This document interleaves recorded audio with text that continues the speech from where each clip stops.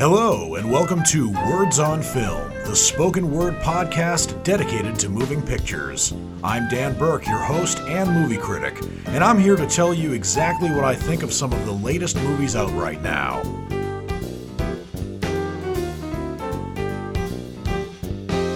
For this show, I have two brand new movies to review for you, and also another one which is mostly brand new to other people, except maybe for professional critics.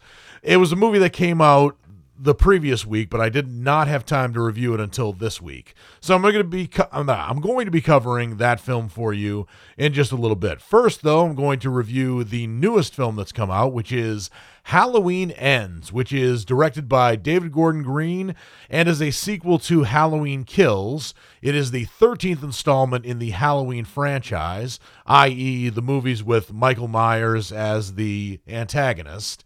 And it is the final film in the trilogy of sequels that was directed by David Gordon Green that commenced with the 2018 film.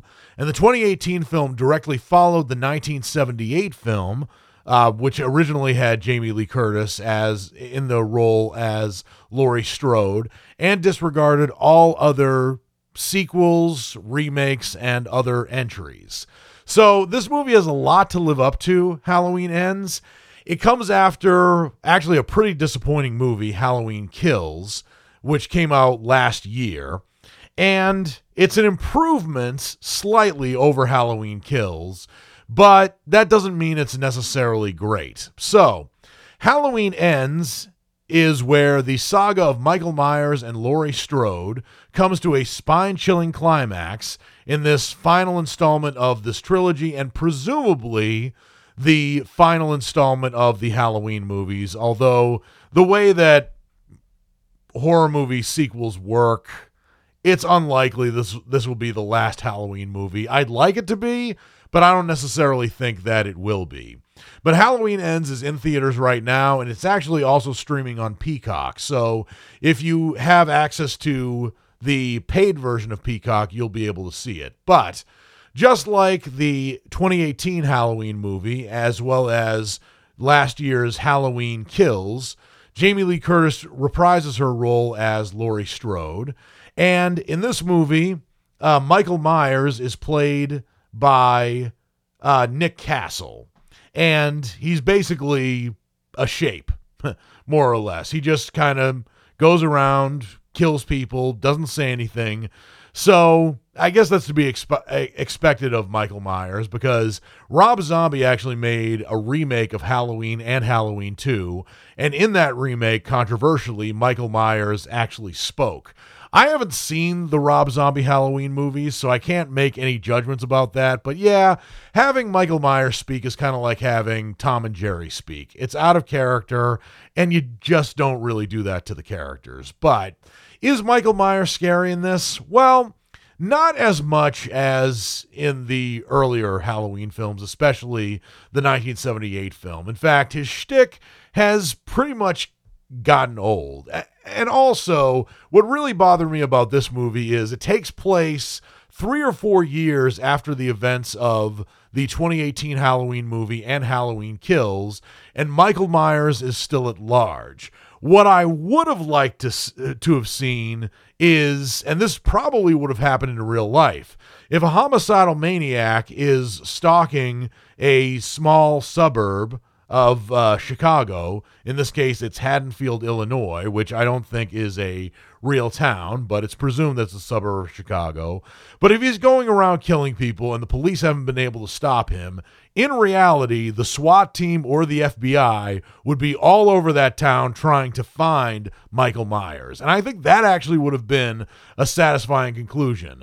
Michael Myers versus the FBI, with Michael Myers and Laurie Strode facing off at the very end. I think it probably would have been a bit contrived, but it would have been a more exciting conclusion and an exciting film altogether with that kind of climax there. But I think with some very smart writing, they would have been able to pull it off. But in this movie, instead, they try to insert a love story here with a lovesick rebel by the name of Corey, who's played by Rohan Campbell. And we're introduced to Corey when he's babysitting in between high school and college for a well-to-do family. And he's on his way to college, but he hasn't quite gotten there yet, but he's taking any job he can.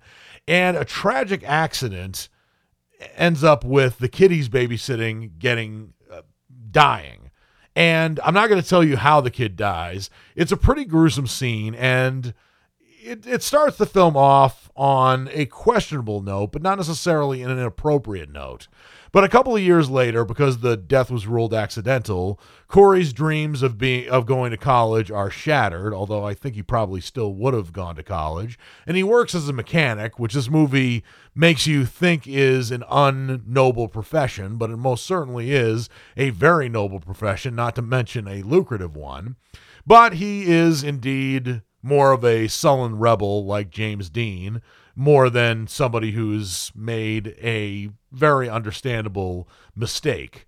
But he ends up having this love story in the movie with Allison, who's played by Andi Matichak. And Allison is the granddaughter of Laurie Strode, who's reprised in this movie by Jamie Lee Curtis.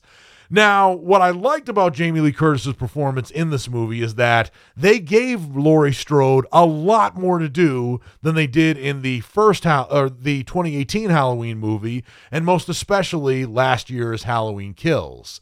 I liked that part of it. And, you know, the lead up to Laurie Strode facing off with Michael Myers is not nearly as good as the actual face-off between her and Michael Myers. That was definitely the selling point of this film. But the love story between Corey and Allison doesn't really work.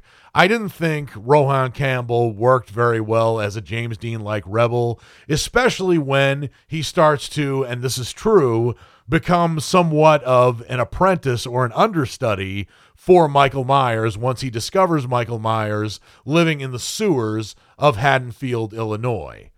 And that was probably the most contrived part of the film, because why would you want to emulate Michael Myers if you're a person of sound mind, even if you're a bit rebellious?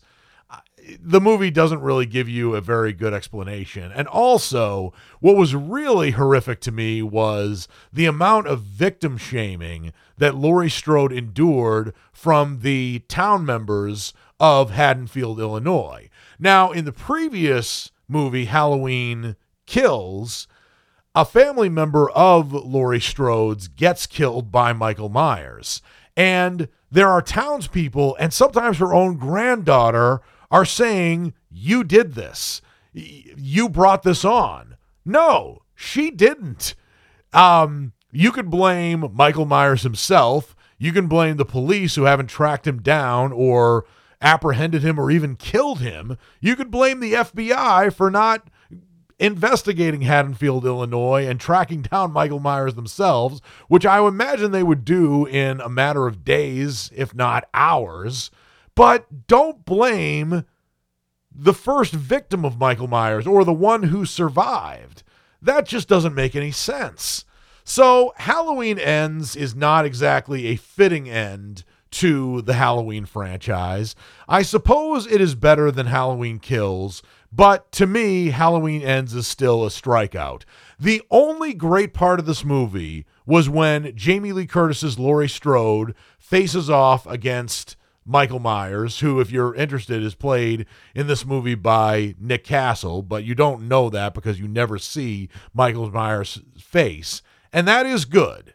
But the way it leads up to that showdown, and also what happens after the showdown, i.e. the way that Michael Myers... Oh, I might be spoiling something. Anyway, the aftermath of that showdown is also disappointing as well as unrealistic. And they could have made this movie, you know, thrilling while also being realistic. As I said, Michael Myers versus the FBI might be a tacky or corny name for a sequel, but for a plot device, it could have been very intriguing. I would have loved to have seen Michael Myers either take on the FBI or take on the SWAT team, and whether or not he survives, that would have been great. But David Gordon Green's Halloween trilogy is probably brought to an end with this movie, and thank God for that, but very much like Peter Jackson's Hobbit movies, this movie was 3 films. It could have been 1, and if Topher Grace wants to edit these Halloween movies into 1 film, maybe in a future film where he's playing Alex Jones, and the reference here is to,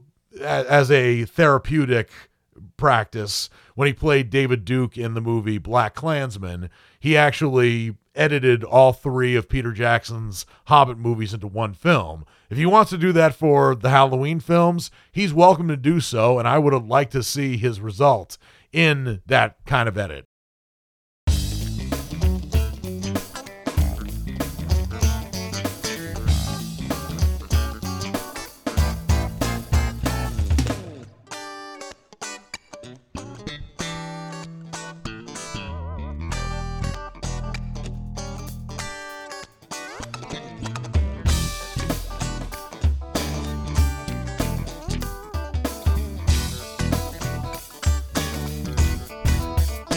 Welcome back to Words on Film, the spoken word show dedicated to moving pictures. I am your host and movie critic, Dan Burke. The next movie I'm going to be reviewing for you is Amsterdam. This is the latest movie directed by David O. Russell, who has brought us such movies before as Flirting with Disaster, which was an indie hit starring Ben Stiller, Téa Leoni, Patricia Arquette, and an all-star cast. But Ben Stiller wasn't an A-lister back in 1996, but still, it was a very well-received movie, and it was a very unique film as well. He also directed Three Kings, I Heart Huckabees, The Fighter, Silver Linings Playbook, American Hustle, and Joy. And those are just his mainstream movies, particularly his mainstream critical and or commercial successes. So this is the first movie that he has directed since Joy, which came out back in 2015. And Amsterdam, very much like Flirting with Disaster, has an all-star cast. Unlike Flirting with Disaster, Amsterdam has an all-star A-list cast, including but not limited to Christian Bale, Margot Robbie, and John David Washington. In this movie, Christian Bale plays a quirky doctor by the name of Bert Berenson, who has been injured physically and psychologically from World War I, and he found a comrade in arms with another soldier by the name of Harold Woodman, who's played by John David Washington. And if you know anything about John David Washington, you know that John David Washington is black and Christian Bale is white. So how could the two of them be comrades in arms during World War I when the troops were segregated? Well, this movie paints a pretty good explanation for it. I don't know if it's historically accurate, but in the context of the movie, it works pretty well. But you find out that the two of them were seriously injured in what was then known as the Great War, and they were fighting in Amsterdam, and they were also taken to be healed in Amsterdam with a dream of a French nurse whose name is Valerie Vose, who's played in this movie very well by Margot Robbie. And cut to 15 years later in 1933, where two of these friends, Christian Bale's character and John David Washington's character, witness a murder, are framed for it, and uncover one of the most outrageous plots in American history. So this movie has a lot of big actors in it, not just Christian Bale, Margot Robbie, and John David Washington, but it also has a plot that intersects both these two characters trying to clear their name, in addition to a lot of conspiracy theories that are interwoven into the story. And frankly, these conspiracy theories make the plot of this film all the more confusing. And I also wasn't sure if this movie was supposed to be a comedy or a drama or a mystery, because there are things that happen in this film that are weird, but I wasn't sure whether it was supposed to be funny or they were supposed to be clumsy or tragic. But for that reason, I don't really think that the movie works particularly well, because there's one scene where Christian Bale's character, who, as I mentioned before, is a doctor, is wheeling in a cadaver. I got my words mixed up there. A cadaver to be examined for how the cadaver actually died. And he's wheeling in along with his friend Harold Woodman, John David Washington's character, as well as a fellow comrade, Milton King, who's played by Chris Rock. And as they're wheeling him into the examination room, they start to lose control of the wheels, and the casket is bouncing off of things. And the daughter of the dead body, Liz Meekins, who's played by Taylor Swift, is trying to tell them, be careful with my father's body, but they keep slamming him into whatever's around, while Chris Rock is saying that there's a faulty wheel on the casket, as if it's a grocery, as if it's a shopping cart. And, you're not watching the scene, you're not exactly sure whether that's supposed to be funny or supposed to be part of the characterization of the characters that you see. But again, it's not very well presented here. And when the mystery gets going, and as Christian Bale and John David Washington's characters are trying to clear their name, and they're working with Margot Robbie, the three of them have some good chemistry. And there's also a romance that goes on between John David Washington and Margot Robbie. And this is back at a time when interracial relationships were widely unaccepted. But despite that, I thought that part of the movie worked pretty well, but the rest of the movie was just a confusing mess in terms of its story.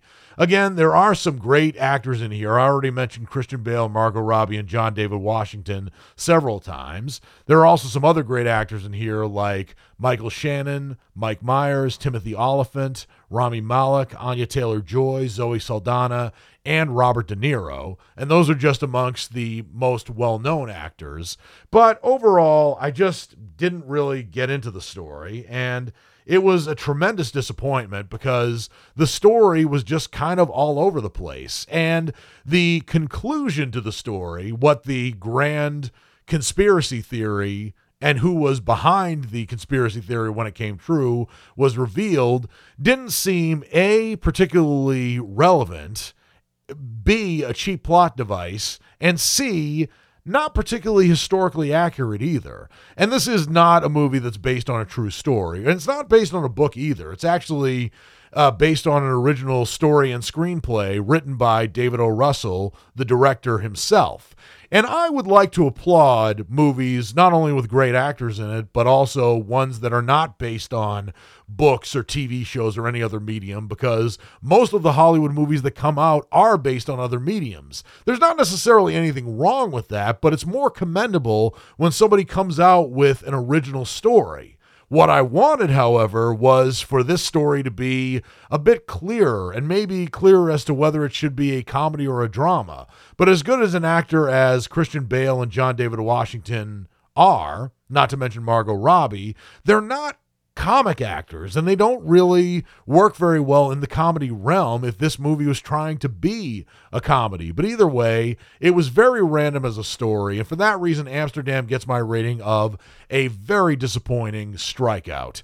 I would say that the acting performances by the three main characters, as well as other supporting characters like Robert De Niro, were what made this movie probably worth watching, but it was very confusing, and for that reason, I can't quite recommend it.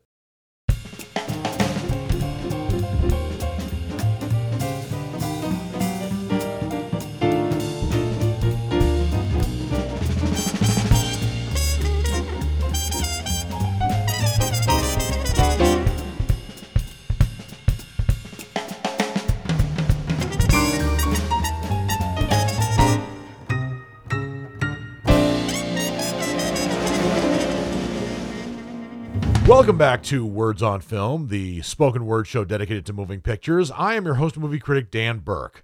The next movie I'm going to be reviewing for you is The Curse of Bridge Hollow, which is a Netflix original that premiered on the platform on October 14th, 2022.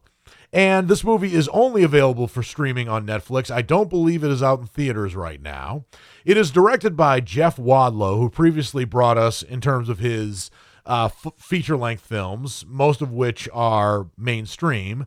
The 2005 movie Cry Wolf, that was his feature film debut as a director. He also directed Never Back Down, Kick-Ass 2, True Memoirs of an International Assassin, the 2018 version of Truth or Dare, and also the Blumhouse version of Fantasy Island, which is not, it was sort of based on the show with Ricardo Montalban, but it is also sort of an adaptation with a horror slant.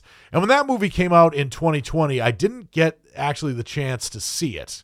But The Curse of Bridge Hollow is sort of geared more towards Jeff Wadlow's love of and talent for horror, but it is a movie that the whole family can watch because it is a horror comedy with, I would say, an age-appropriate theme.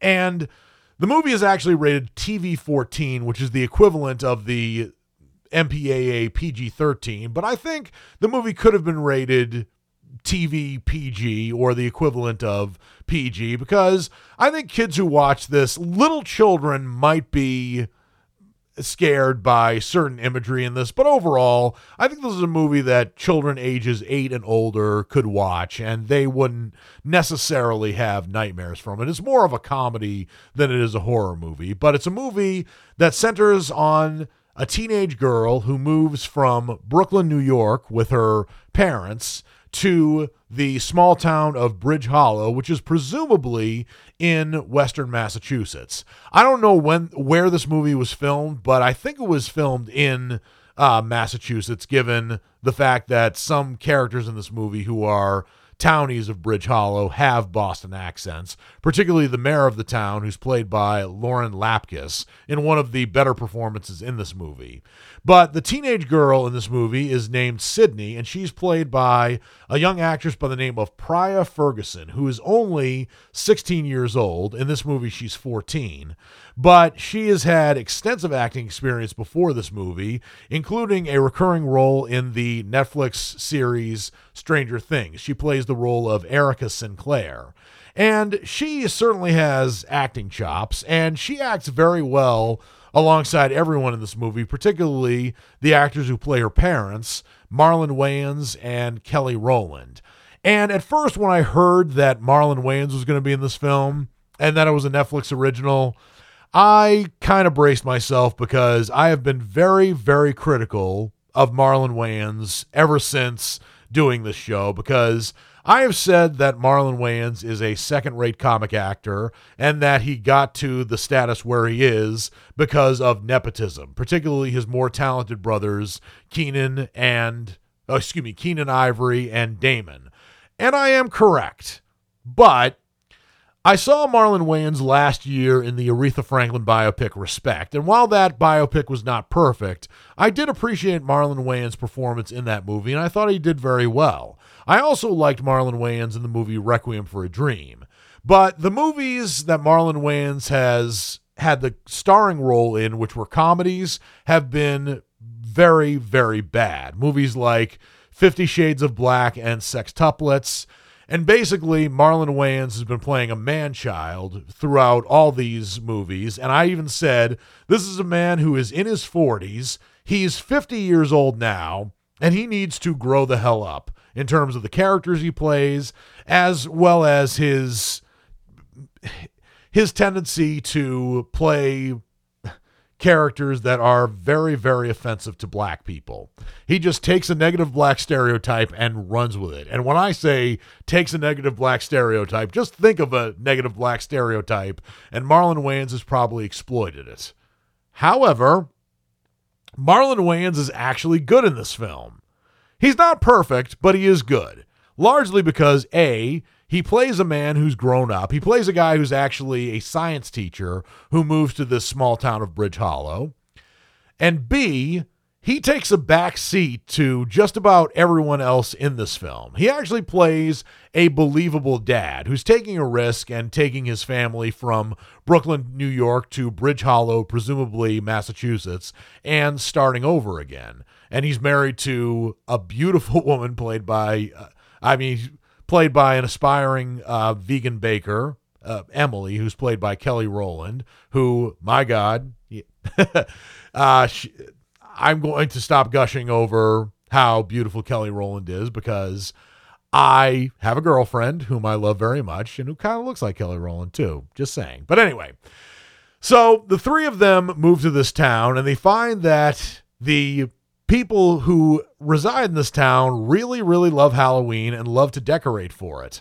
And Marlon Wayans' character seems to be a bit of a Scrooge when it comes to celebrating Halloween. One of the weaknesses of the film is I really wish they hadn't taken it that far where Marlon Wayans hates Halloween, but that's the direction this movie takes.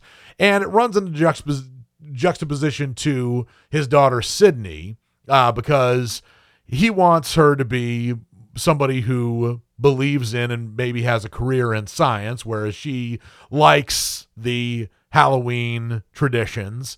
And this runs into a very contrived conflict with both of them. And it turns out one of the decorations that Sydney purchases is a candle that, when lit, creates this curse of Bridge Hollow, which results in some kind of epidemic going around where a spirit brings these elaborate Halloween decorations to life and sicks these Halloween decorations on these poor townspeople, including, as I said, the mayor of Bridge Hollow, played by Lauren Lapkus, a very eccentric next-door neighbor, played by Rob Riggle, and also the original woman who founded this curse, who's played by Nia Vardalos in a very unrecognizable appearance by her, but Nia Vardalos is a very talented comic actress, and she plays the part of this old townie very well. There are also some very good performances by the likes of John Michael Higgins, who plays Principal Floyd, who also has some very good a good subplot where he is a dedicated and approachable principal of the high school at which Marlon Wayans' character works, but when you find out more about him, you find out he's actually a Satanist. But the way John Michael Higgins plays the Satanist is actually very funny. And the special effects when these Halloween decorations come to life are quite impressive. And I think that Marlon Wayans worked very well in this film alongside Priya Ferguson when the two of them are trying to fight off this curse, and Marlon Wayans uses his knowledge of science to fight these creatures off. I thought that was a very good development. I did wince when Marlon Wayans screamed when some of these characters or some of these Halloween decorations came to life, because I really don't like Marlon Wayans' scream, and I think it kind of brought the movie back a little bit. But with that said, while I do give The Curse of Bridge Hollow my rating of a checkout, I do think that it is probably Jeff Wadlow's best movie that he's directed to date. B, I think it's Marlon Wayans' best comedy, and he does well when he's a grown-up and he actually lets other people in the movie have their funny moments as well. And C, I liked it better than Hocus Pocus, too, because I thought that while the introduction of the lamp and how the character of Sydney obtained the lamp was kind of brushed over, I did love the special effect, and I thought there was some legitimate consistency with the titular Curse of Bridge Hollow that comes about in this film. So I do think this is an enjoyable film to watch on Halloween, especially if you're looking for something a little more lighthearted with that horror edge.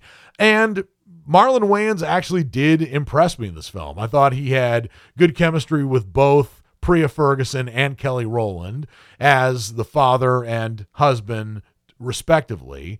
I thought there was a bit of a tired joke in here with Kelly Rowland's character being a vegan baker, and somehow her vegan delicacies are disgusting to just about everyone who tried it.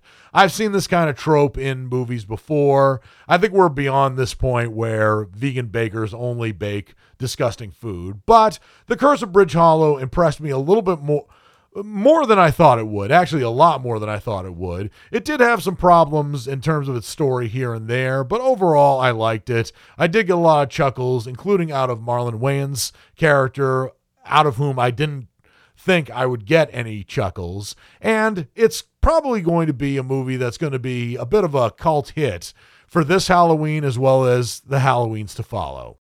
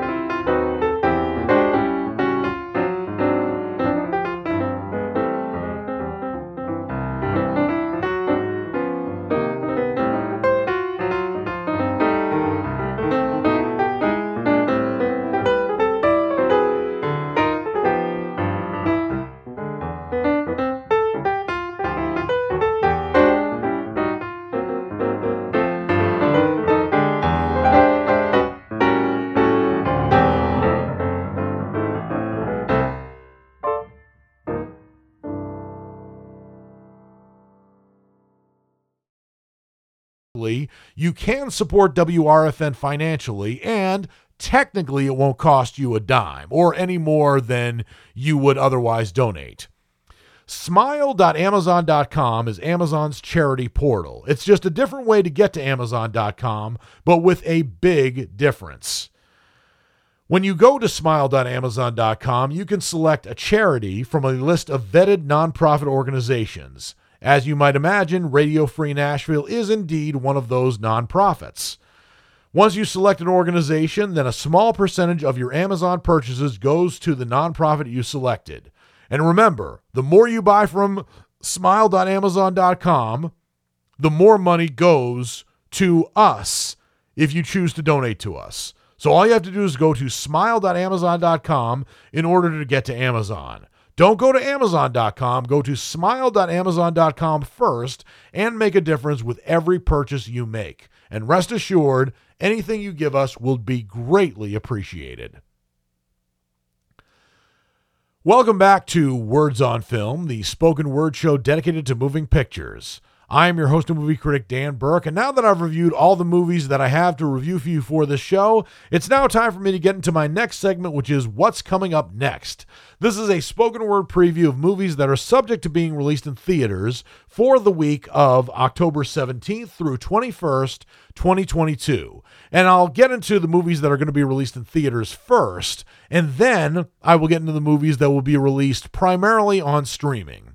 So the biggest movie that's going to be released in theaters for the week of October 17th through October 21st is the movie Black Adam. And Black Adam is based on a DC Comics character of whom I actually was not familiar until I not only saw that this movie was coming out, but there was also a cameo by Dwayne Johnson, albeit an animated one, in the DC animated film about the DC League of Super Pets.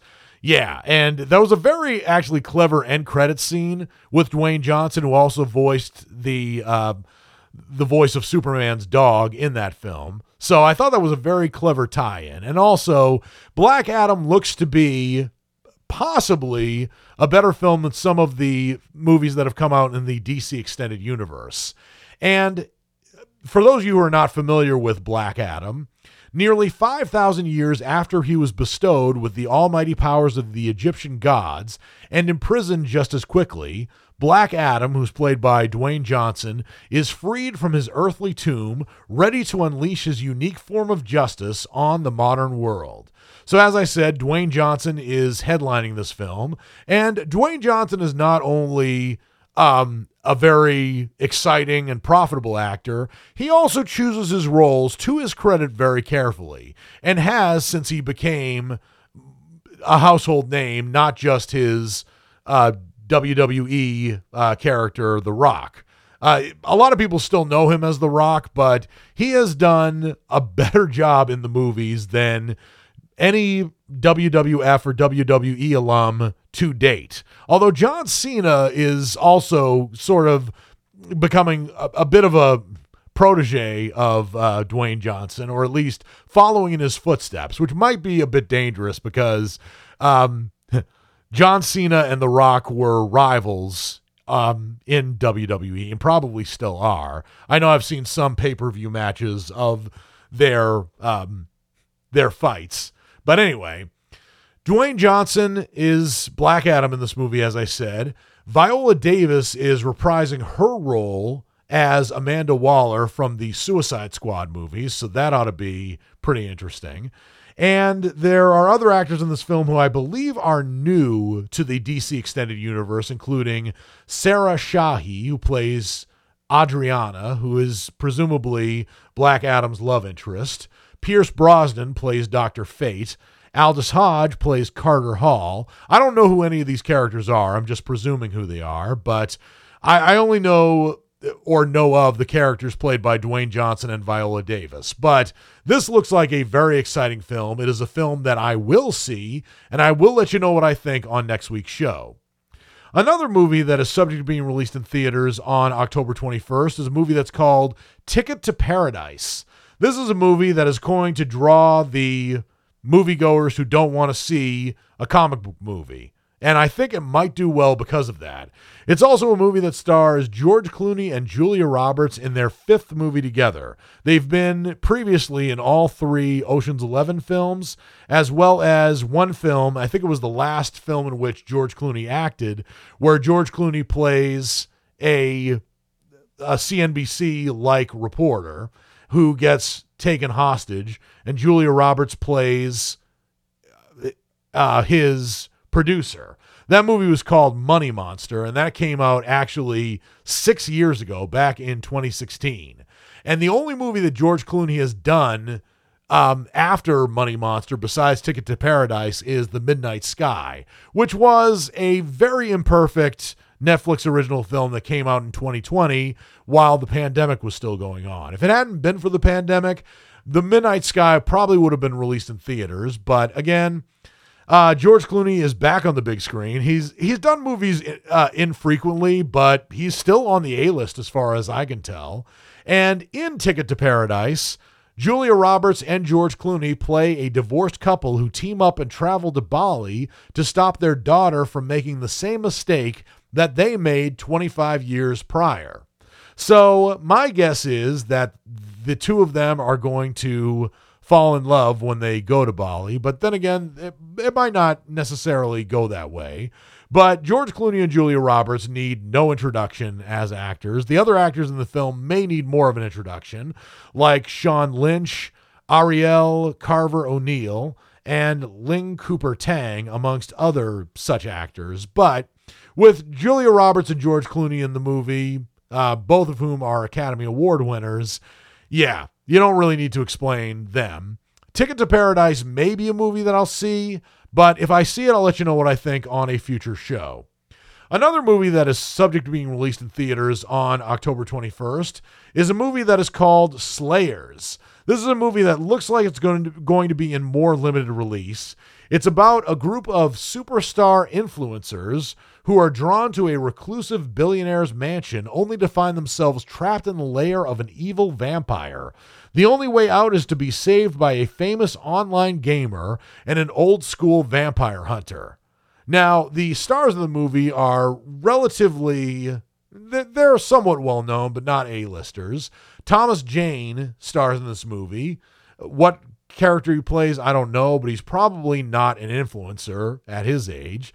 The movie also co-stars Kara Hayward, Jack Donnelly, Lydia Hurst, Malin Ackerman, and Abigail Breslin, amongst others. So some familiar names in there, and some people who I've known from other films before. Slayers looks like an exciting film, as well as one that might be coming out a little late during the Halloween season, but if I see that movie in theaters, or I see it playing in a local movie theater near me, probably the Belcourt Theater, I'll see it and I'll let you know what I think on next week's show.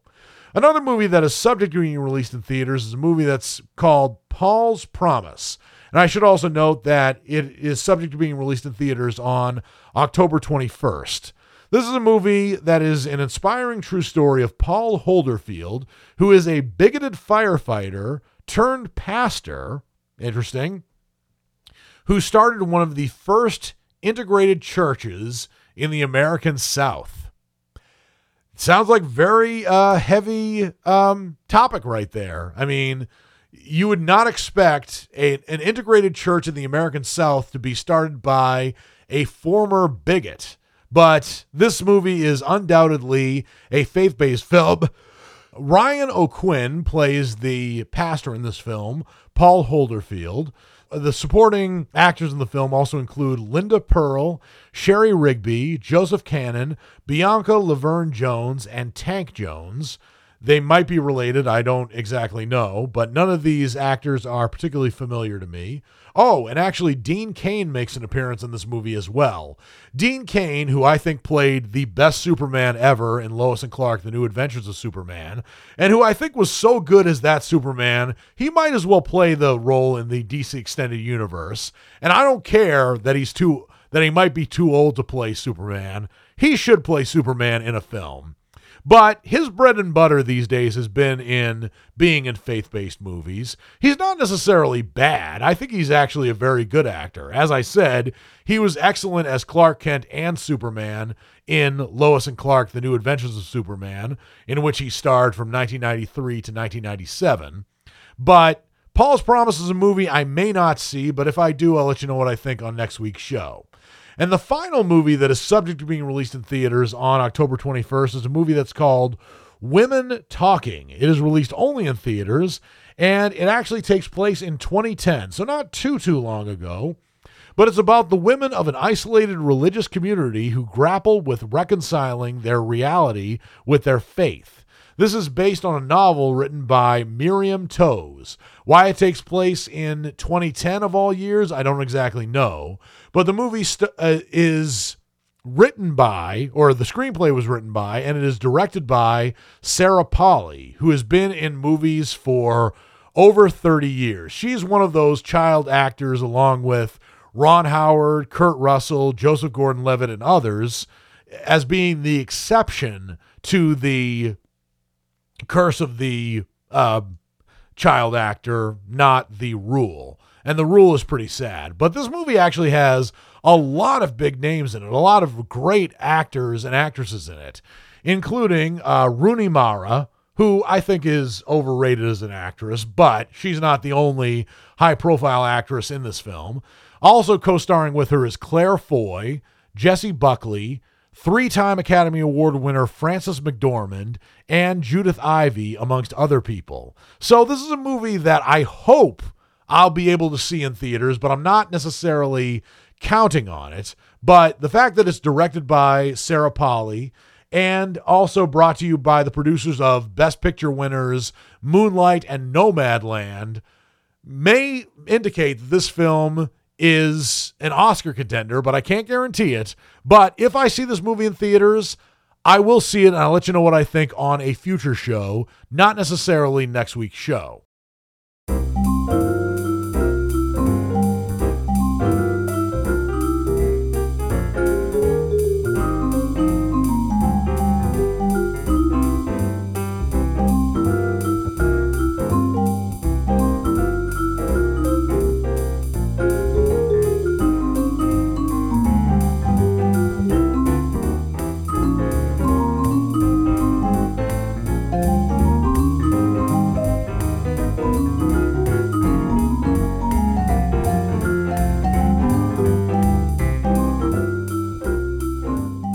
Welcome back to Words on Film, the spoken word show dedicated to moving pictures. I am your host and movie critic, Dan Burke.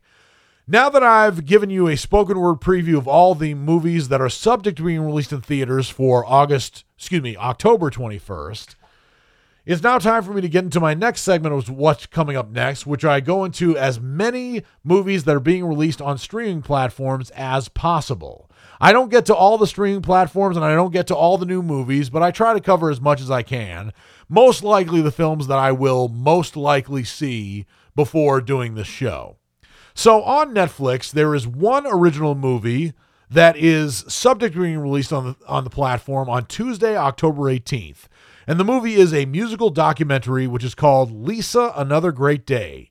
It follows the true face of Lisa, the popular Japanese singer well known for her numerous hit songs, such as the theme song of Demon Slayer.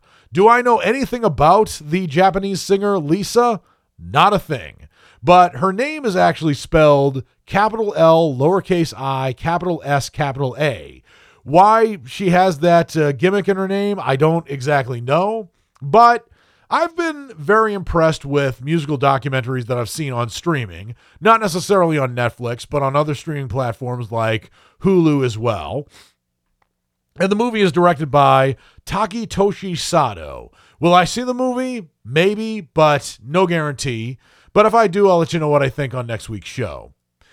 On Wednesday, October 19th, there are actually two Netflix original films that are going to be premiering.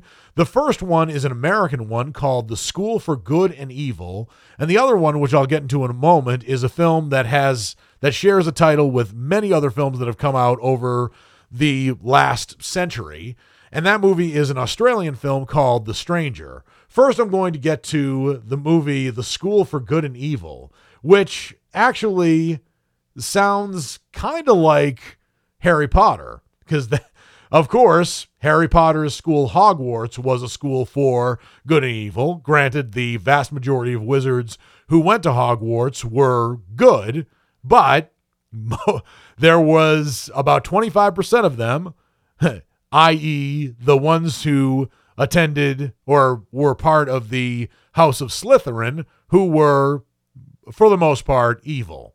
But The School of Good and Evil is an American film that is directed by Paul Feig, and it's about best friends Sophie and Agatha, who find themselves on opposite sides of an epic battle when they're swept away into an enchanted school where aspiring heroes and villains are trained to protect the balance between good and evil, kind of like Hogwarts. The movie is actually based on a book, not by J.K. Rowling, but by Soman Chaandani, and the screenplay is written by David Magee. Amongst the people who act in the film include, the main characters are played by Sophia Ann Caruso and Sophia Wiley. The former plays Sophie, and the latter plays Agatha. But the actors who are in this film include Cate Blanchett, who doesn't actually act in it as much as she provides the voice of a character called the Storian. And I haven't read the book, so I don't know who the Storian is yet. But also starring in the film is Kerry Washington, Charlize Theron, Lawrence Fishburne, and Michelle Yeoh. Amazing adult cast here. I can't speak for the two actors who play the main characters, the main kids in the film. Although Sophia Ann Caruso I have seen in a few other movies and TV shows previously. She actually acted on the show Smash, which was excuse the pun, smash hit for NBC when it came out almost a decade ago. But The School for Good and Evil is a movie that I will probably see, and I'll let you know what I think on a future show, not necessarily next week's show, because that's actually putting a lot of pressure on me. But the other Netflix original film that will be premiering on the platform on Wednesday, October 19th, is The Stranger. And The Stranger, as I said, is an Australian film that stars Joel Edgerton and Sean Harris. They play two men who meet on a plane and strike up a conversation that turns into friendship. For Henry Teague, worn down by a lifetime of physical labor and crime, this is a dream come true. Why this is a dream come true, I don't exactly know, but that's what the synopsis tells me. The movie is directed by Thomas M. Wright, who had previously brought us movies as a director. Actually, only one movie as a director, and that movie was Acute Misfortune. So The Stranger is the second film that he has directed. I haven't seen Acute Misfortune, so I can't really tell you whether or not to brace myself for a bad movie or maybe raise my expectations way too high for a potentially great movie. But I tend to keep my expectations in check when it comes to movies that are either slumps potentially or great movies potentially. And that's the exciting thing about being a movie critic. It's like a box of chocolates. You never know what you're going to get. But The Stranger is a movie I might see, but I'm not necessarily guaranteeing that I will. But it will be on Netflix on Wednesday, October 19th, if you are interested in seeing it. And on Friday, October 21st, there are 2 films that are going to be premiering on Netflix. One is a film that is a documentary called Descendant, and I'm going to see if I can find any information about it. Fortunately, I can. It's kind of difficult because Descendant, if you type it into IMDb, you might get The Descendants, a movie starring George Clooney, which came out over a decade ago, or you might get the show Descendants, which is on the Disney Channel and is about descendants of Disney villains. But Descendant is a documentary that is directed by Margaret Brown, and it follows descendants of the survivors from the Clotilda, the last ship that carried enslaved Africans to the United States as they reclaim their story. This sounds like an amazing, prolific, and potentially Oscar-nominated documentary because slavery is a heavy topic. It's not a dead topic, even though slavery, as we knew it from the 1600s to the 1800s, has been outlawed, but that doesn't mean slavery has completely gone away. That's another story for another time, but Descendants sounds like an amazing documentary that I will do my best to see, and if I see it, I'll let you know what I think on next week's show. And the last Netflix original film that will be premiering on Netflix on Friday, October 21st, is a movie that's called 20th Century Girl. Not 21st Century Girl, but 20th Century Girl. It's not related, as far as I know, to the movie 20th Century Woman, which came out in 2016, starring Annette Bening, Elle Fanning, and others. 20th Century Girl, unlike 20th Century Woman, is a movie that's made in South Korea, and it actually takes place in 1999, whereas 20th Century Woman takes place in America in the late 1970s. But in 1999, in this movie, a teen with a heart of gold begins keeping close tabs on a popular classmate as a favor to her smitten best friend. This has no actors or behind-the-scenes personnel that I recognize because this is a movie from South Korea, but it sounds like an amazing idea for a movie. Certainly has a plot that would get a good story going. So 20th Century Girl is a movie I'm interested in seeing, but my God, there are so many movies that I have heard about and have seen on my Netflix platform that I have not had time to see. And there are movies like, for instance, Blonde with Ana de Armas, which is a long, long movie about Marilyn Monroe. I've heard other people talking about it. I've heard some people love it, other people hate it, but I have not seen it yet. There's also another film on Netflix starring Mila Kunis called The Luckiest Girl Alive, which came out last week. It's a movie that I still want to see, and I have not gotten the chance to see it yet because I do this job and I work a full-time job and 2 part-time jobs. So I don't get paid to do these reviews yet, but maybe that'll change in the future. But those other movies that I mentioned, Blonde, Luckiest Girl Alive, and so on and so forth, I will see those eventually. I may not necessarily see them for next week's show, but if I do, I'll let you know what I think on next week's show. So that's it for movies that on Netflix that are going to be premiering on the platform from October 17th through October 21st, 2022. On Disney Plus, there's one film that will be appearing on the platform that is actually it's a Disney Plus. It's not a Disney Plus original. And the only information I can find about it is that it is a Disney film, but it's not a Disney Plus original. And for that reason, it's called, according to the website that I'm seeing, it's a movie, but the only information I can find about Disney Hall of Villains is a TV special. And I don't know if that's going to be the one that's going to be premiering on Disney Plus. But Hall of Villains will be appearing on Disney Plus on Friday, October 21st, based on whether or not it's a movie or an actual TV special. I don't know if I'm going to be reviewing it for you for next week's show, but if you're interested in checking it out, you're welcome. Well, that's all the time I have for this episode of Words on Film. I always love talking about movies, and I hope you liked what you heard. If you did, please subscribe and rate the show and leave comments if you can. I would love to get your feedback, even if it's more criticism than praise. This has been Words on Film. I'm Dan Burke, and until my next episode, I'll see you at the movies.